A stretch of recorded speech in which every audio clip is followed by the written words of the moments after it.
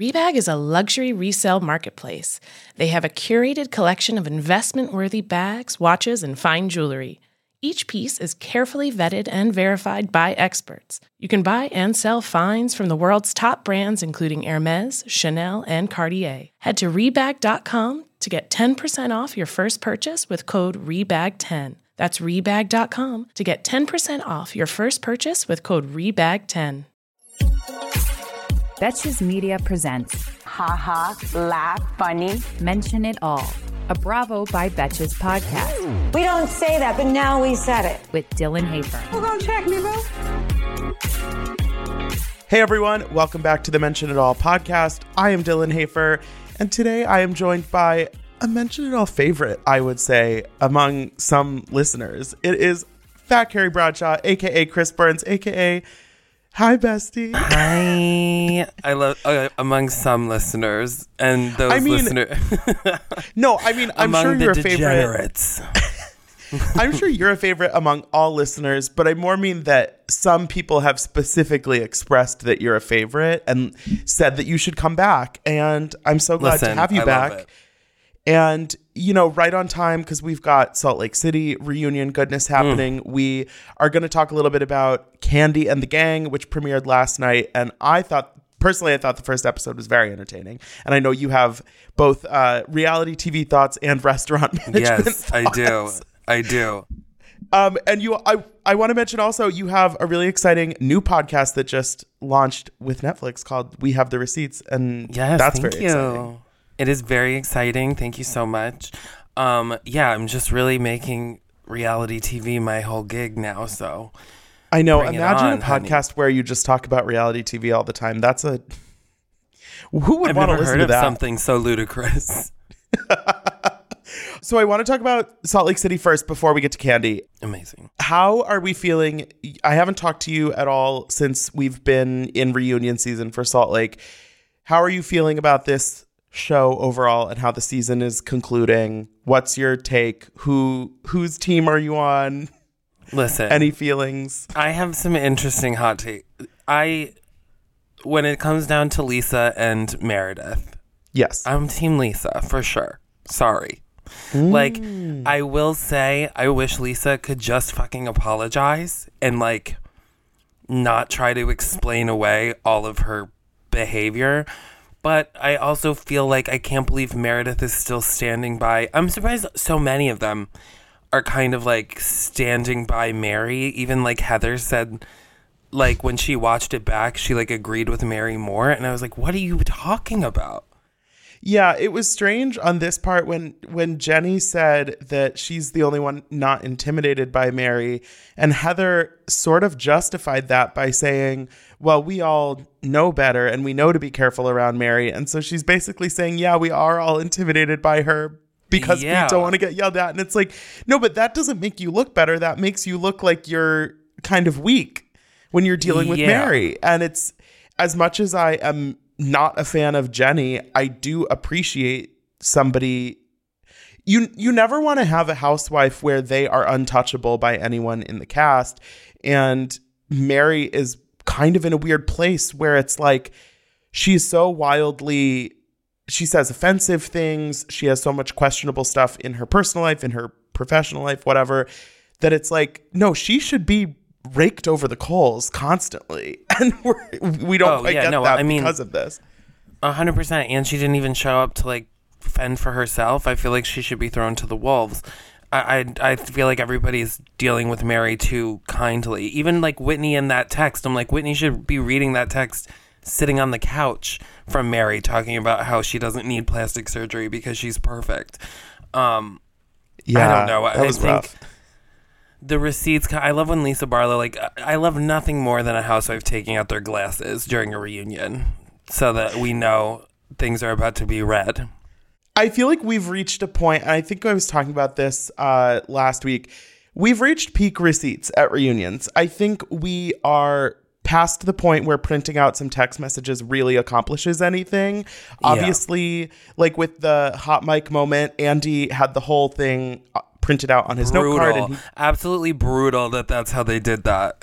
I know. And the split screen between Meredith, Lisa, and Andy, where Lisa is blinking erratically and nodding along, and then at the end just goes, "That's a lot." So that editing choice of the split screen was so brilliant. But yeah, I think we're at the point where you can print out as many texts as you want, and you can come with as many different forms of proof or what you believe to be proof, or, you know, character assassination or any of that stuff. But at the end of the day, I care more about what's playing out in front of me than what Angie said in a text to Whitney 6 months before filming even happened. And then you were talking to Cameron, and then this was blah, blah, blah, blah, blah. Like, it's just never going to be as compelling as you want it to be. And even during and after the reunion aired last night, Lisa's posting more texts and more receipts on Twitter. And it's like, I don't actually care that much. I'm also like, get Angie in here. Where's Angie? Let's bring her on in for a little interview. So are you fully like, you wish Angie had been invited to this reunion? Only because her name, like, I didn't think about it until the reunion was happening, and they keep on talking about Angie, and Heather's like, I'll call Angie right now. Like, I'm like, you know, she would have come if she had been asked. Right, give her an hour. She'll be here in person. Yeah, she'll take a helicopter from Salt Lake and get there in no time.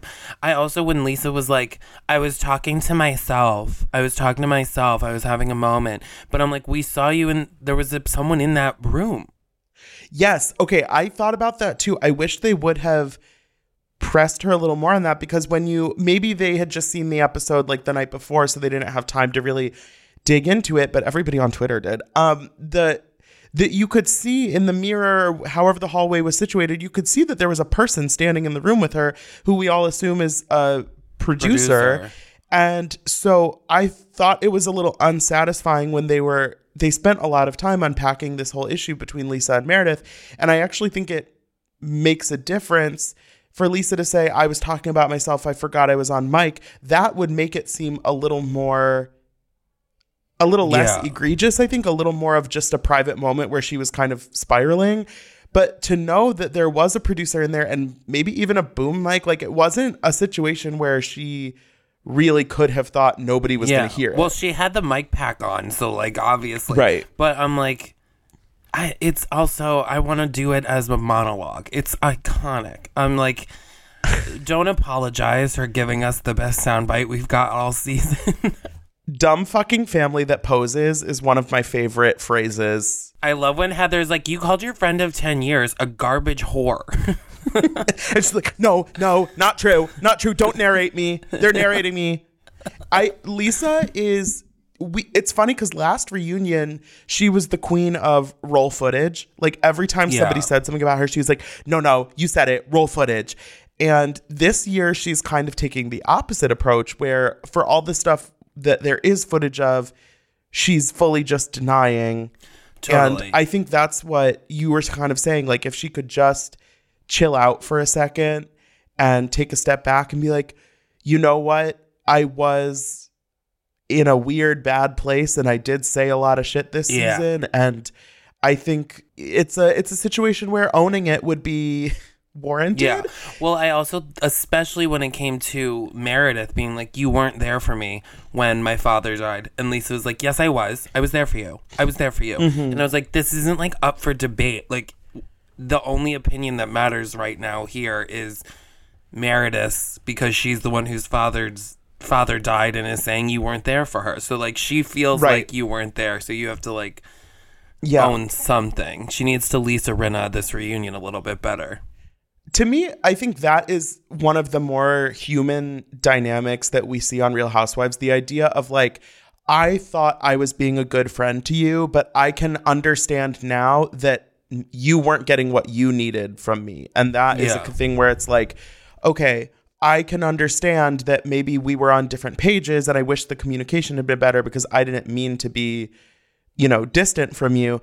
And Lisa seems so adamant that she's like, no, 100%. I can verify that I was there for you. And it's like, yeah, but you having a screenshot of a text doesn't make any difference in how Meredith felt supported or, whatever. And Meredith, probably because there wasn't cameras, I'd be like, you weren't, like, there was no cameras, so you aren't being a good friend because there was no one to perform in front of.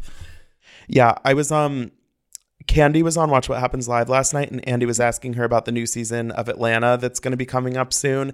And one thing that she was saying that got me really excited was that some seasons that she's been on, the women aren't that into kind of being friends off camera. And she said that this season, they were super chatty with each other. Like, the group chat was really active. Everybody was it seemed like everybody was down to really be friends. Even when they weren't filming. And that makes me so excited because you can tell. And I feel like Salt Lake, one critique I would have, and I've seen other people use, is that it does feel kind of like a disjointed group that only exists on camera. Like coworkers. And I believe that some of them have friendships and relationships with each other outside of the show. But in terms of the overall group dynamic, it's very much like, okay, we pulled you in, we pulled you in, we pulled you in. Now totally. Let's plan a scene. Well, it's very like Orange County last year, when it was like very clear none of them knew each other, let alone were friends. Even like kind of this season with Shannon and everyone, I guess kind of Shannon in the past 6 seasons of Orange County, where I'm like, I don't know how you keep passing the time. Shannon's always... It feels like every season Shannon is more and more on an island. Like, since she fell out with the Tres Amigas, it's like, what is Shannon truly doing here? I just will never, ever understand the mindset of keeping Shannon and getting rid of Tamra. But I think one of the biggest, season 15 was a flop in every direction, but I think one of the biggest mistakes right off the bat was positioning Shannon as the center orange central figure of the cast, and it's like, that's not her vibe, and it never will be. A Shannon Beador does not a Heather Dubrow make. Okay, no, I think Shannon is an engaging person to watch on TV. I think she can be really entertaining. As bad as this sounds, I love to watch her struggle, but she's not a Bethany, she's not a Teresa. She can't. She's not somebody to build the show around. Calling all my honeys, support for today's episode comes from Honeylove. Whether you're a bride, a wedding guest, or simply seeking everyday smoothing, Honeylove is the go-to for all things shapewear. Honeylove has revolutionized compression technology, so you no longer have to feel like you're suffocating while wearing effective shapewear. For a limited time, you can get Honeylove on sale. Get 20% off your entire order with our exclusive link, honeylove.com/MIA. Support our show and check them out at honeylove.com/MIA. When talking about shapewear, Honeylove's best-selling Superpower Short is the go-to. It has targeted compression technology that distinguishes between areas you want more support and areas where you need less compression. Their Signature X targets and sculpts your midsection without squeezing your natural curves. It's designed to work with your body, not against it. The Superpower Short is helping ladies everywhere sculpt and smooth from stomach to thigh by offering just the perfect amount of compression. You won't have to worry about it rolling down, which is unheard of in shapewear, thanks to flexible boning that's hidden in the side seams. This piece is also a booty lifter. Boost bands on the back and thigh give your bottom an amazing shape. Treat yourself to the best bras and shapewear on the market and save 20% off at honeylove.com/MIA. Use our exclusive link to get 20% off honeylove.com/MIA. After you purchase, they'll ask you where you heard about them. Please support our show and tell them we sent you. Move with confidence, thanks to Honeylove. Hey, I'm Andy Mitchell, a New York Times bestselling author. And I'm Sabrina Kohlberg, a morning television producer. We're moms of toddlers and best friends of 20 years. And we both love to talk about being parents, yes, but also pop culture. So we're combining our two interests by talking to celebrities, writers, and fellow scholars of TV and movies. Cinema, really. About what we all can learn from the fictional moms we love to watch. From ABC Audio and Good Morning America, Pop Culture Moms is out now wherever you listen to podcasts.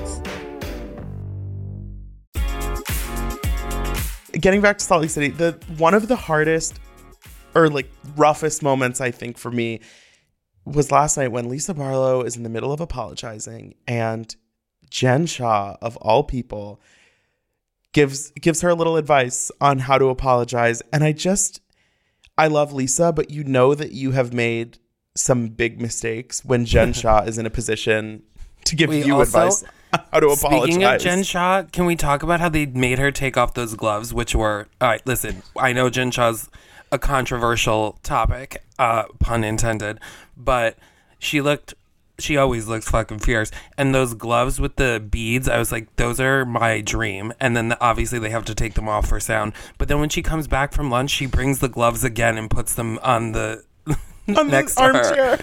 I'm like, girl, you could have left the gloves back in the green room. She really thought she was going to be able to like sneak the gloves on and they weren't going to tell her to take them off again. And it's like, no, bitch, if it's a sound issue, the microphones are the same as they were this morning. They didn't upgrade while you were gone.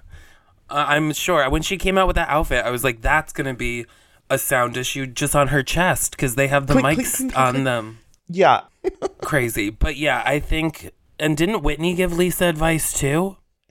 Yeah, all of them were. And I as somebody who enjoys Lisa Barlow and thinks she's great TV, but also that she's wrong a lot of the time, I understand why she kind of feels ganged up on at this reunion, and we see her sort of start to crack. She is being ganged up on.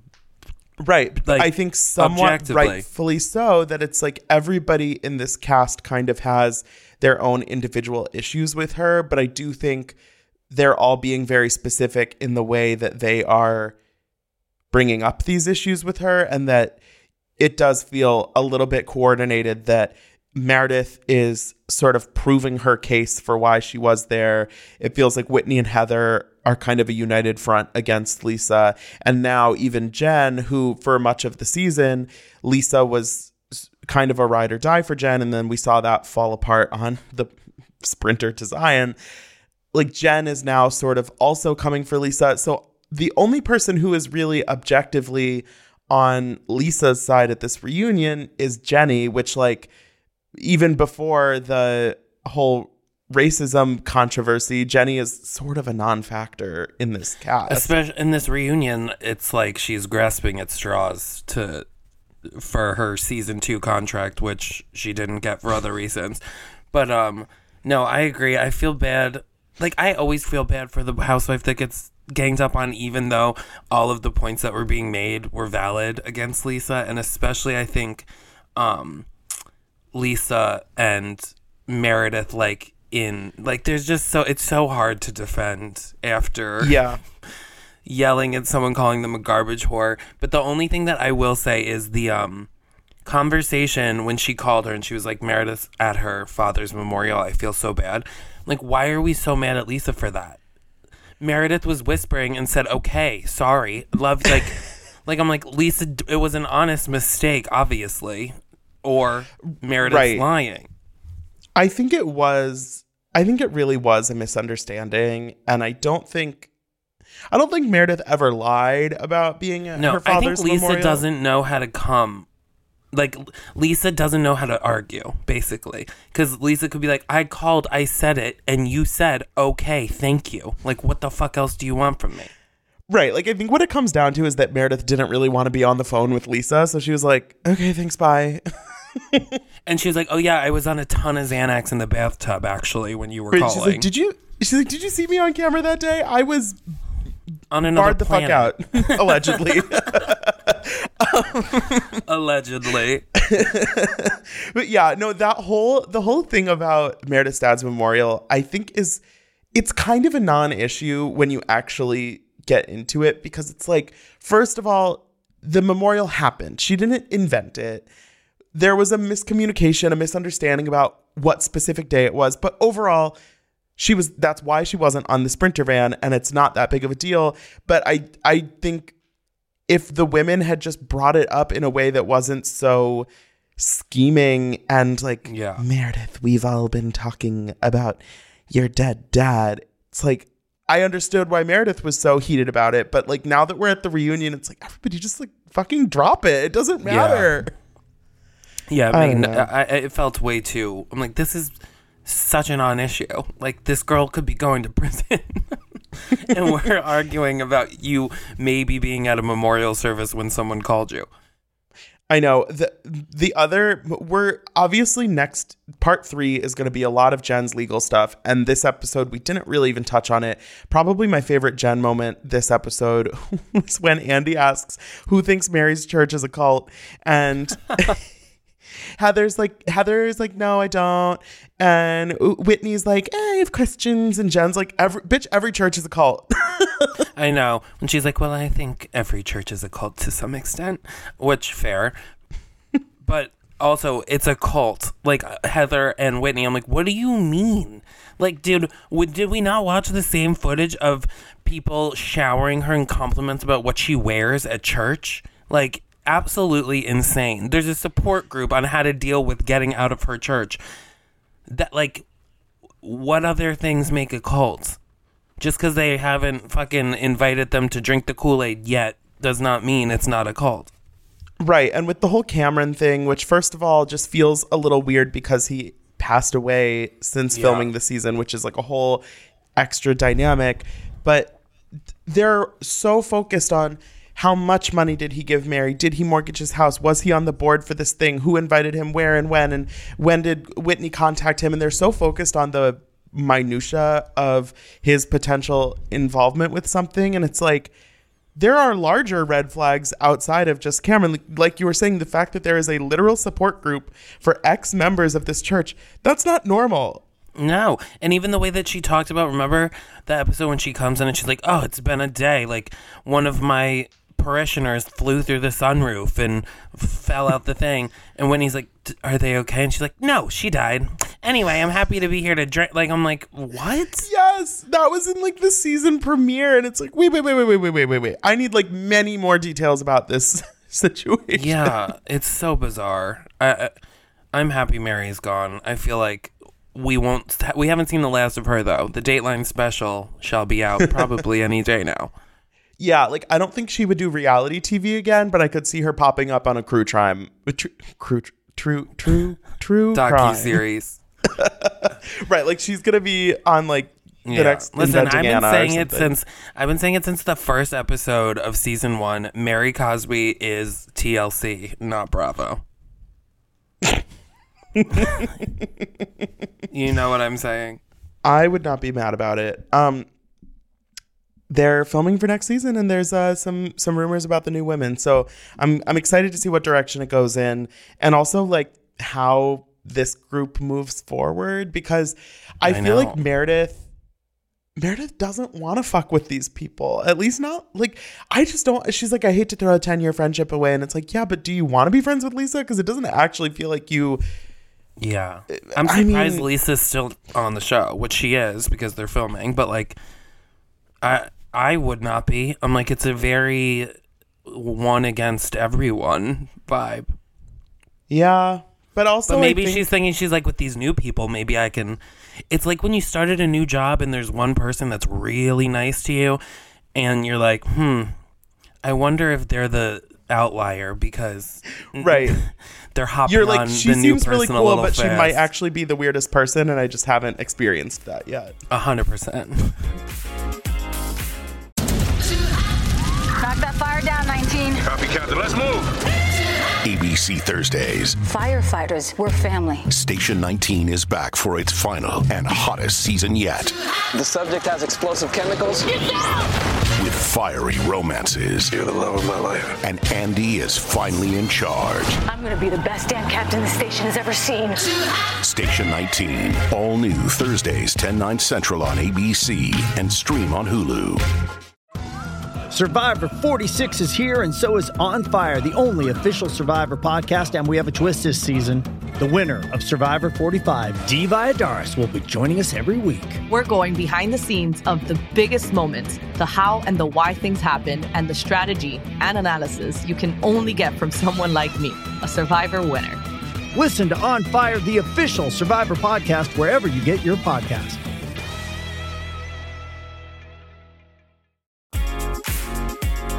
Okay, I want to talk about Kandi and the gang. First of all, I enjoyed this episode. People were asking me if I think this is going to be like the new Vanderpump Rules, and that seems the vibe. It's too soon to say in terms of like iconicness because Vanderpump gave us so much. I kept thinking that it was Vanderpump meets Bar Rescue. Like I was waiting for John Taffer to come in. It definitely, to me, has the potential because, first of all, it has, I mean, the premise is there. Kandi owns this restaurant. There are people who work there, and the characters, the people we meet on this first episode are over the top, larger than life, yes, very entertaining.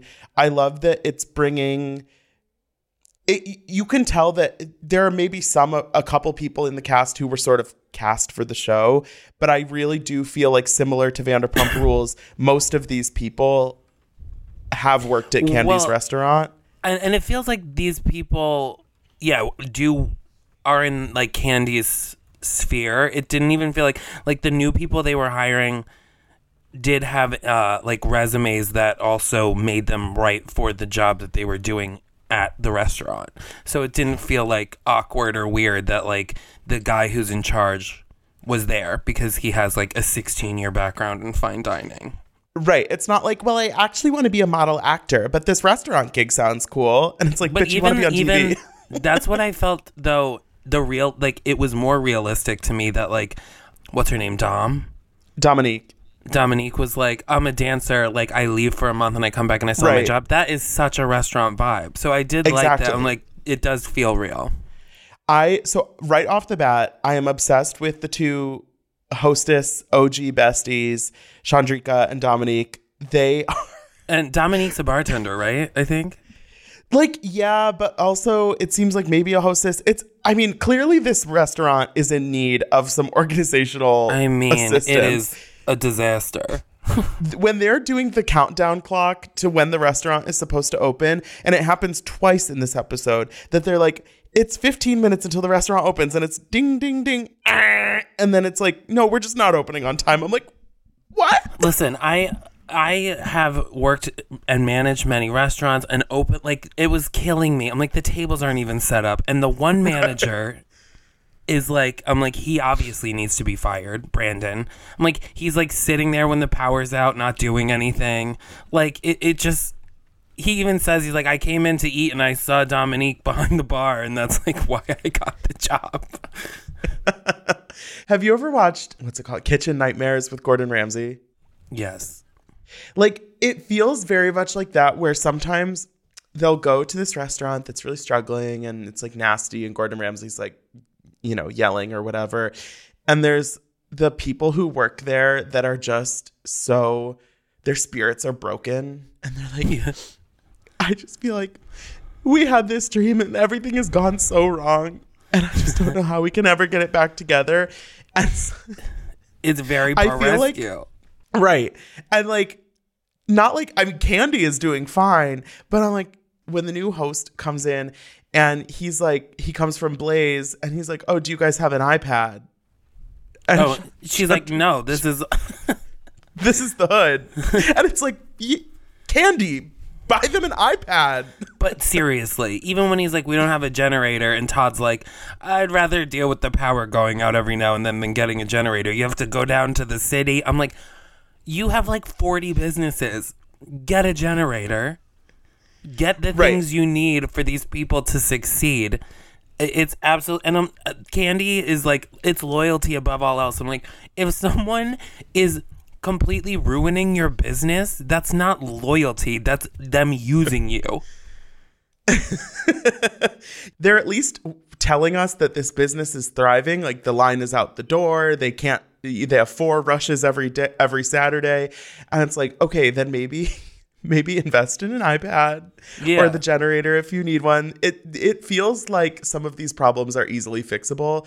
And I have faith in Philip, the new operations manager, that he can get things on track. Maybe. Yeah. Well, even when they're like, we have 4 rushes, I'm like, you know what? Maybe they wouldn't be rushes if people were doing the things they were supposed to do. It's the whole, every system that they were, I was like cringing the entire episode. They're like blackout drunk at the company picnic, which, no shade there. We've all done that. But that was also a very realistic thing. But then the party, she's like, we're having this big party, and it's just like in the parking lot. I'm like, Candy, where's the money? I love that Old Lady Gang has the equivalent of a Sir Alley right off the bat. And I believe last night they had the premiere party there, and it's like outside in this parking lot area that I recognize from the episode. I'm like, I kind of love this. Totally. I love that it's like we're having a big party and it's going to be at the restaurant, but not in the restaurant, like outside next door, and everybody's just going to get wasted. And at one point, Todd is like, okay, shut down the bar. We don't, everybody's saucy. Like, he's like, no more liquor. Like, Dominique and Brandon are about to start like fucking on the picnic table. Oh my God. It's like, I can't. But my favorite part of the whole thing is the Old Lady Gang themselves. Yes. I love how, like, even at the end when they're like, okay, so next time, she's like, we have to do this again. Like the interview. Yeah. Aunt Mama Joyce, Aunt Nora, Aunt Bertha, they have always been a fun presence on Real Housewives of Atlanta. But aside from Joyce, we haven't really gotten too much of them. And they are so entertaining. The fact that Nora and Bertha are both in their 80s, I know. Honestly, good for you. But yeah, I love that they just will like show up in the middle of the Saturday rush and be like pointing things out. And like yelling about their recipes. It is funny that Candy was like, because I was like, are they really, these women work here? Like, and she's like, when we opened it, we thought it was just going to be the name, take a couple of pictures, but they're ruining the business. I'm like, I really love it. It's like, no, you're a silent partner.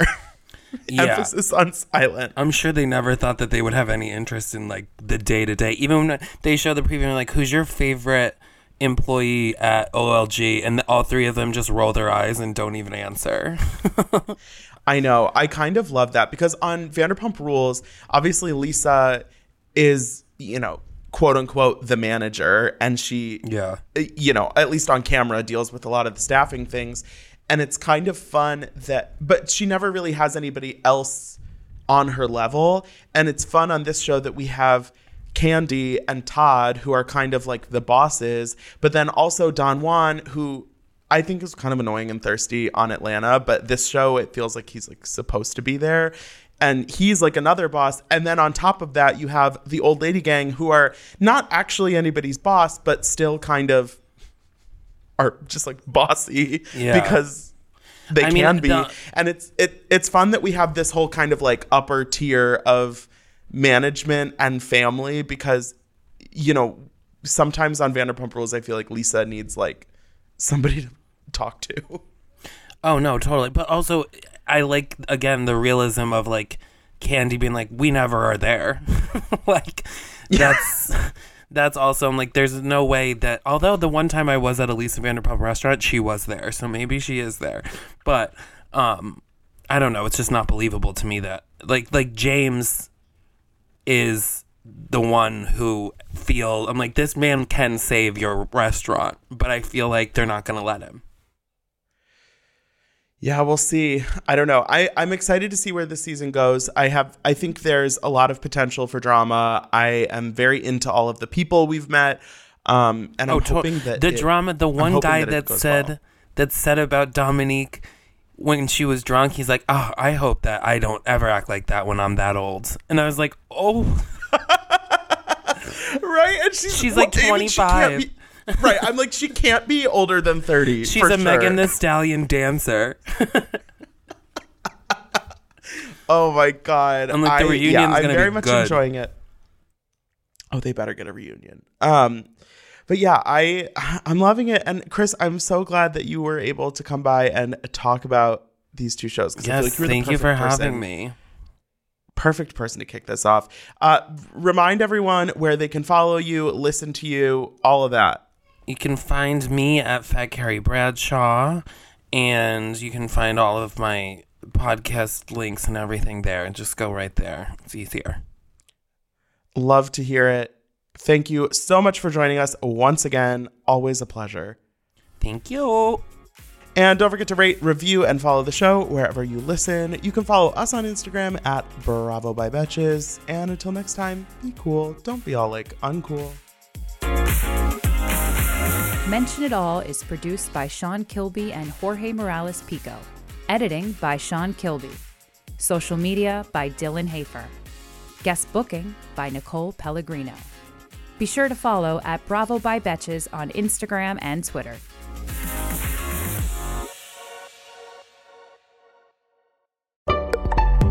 Betches.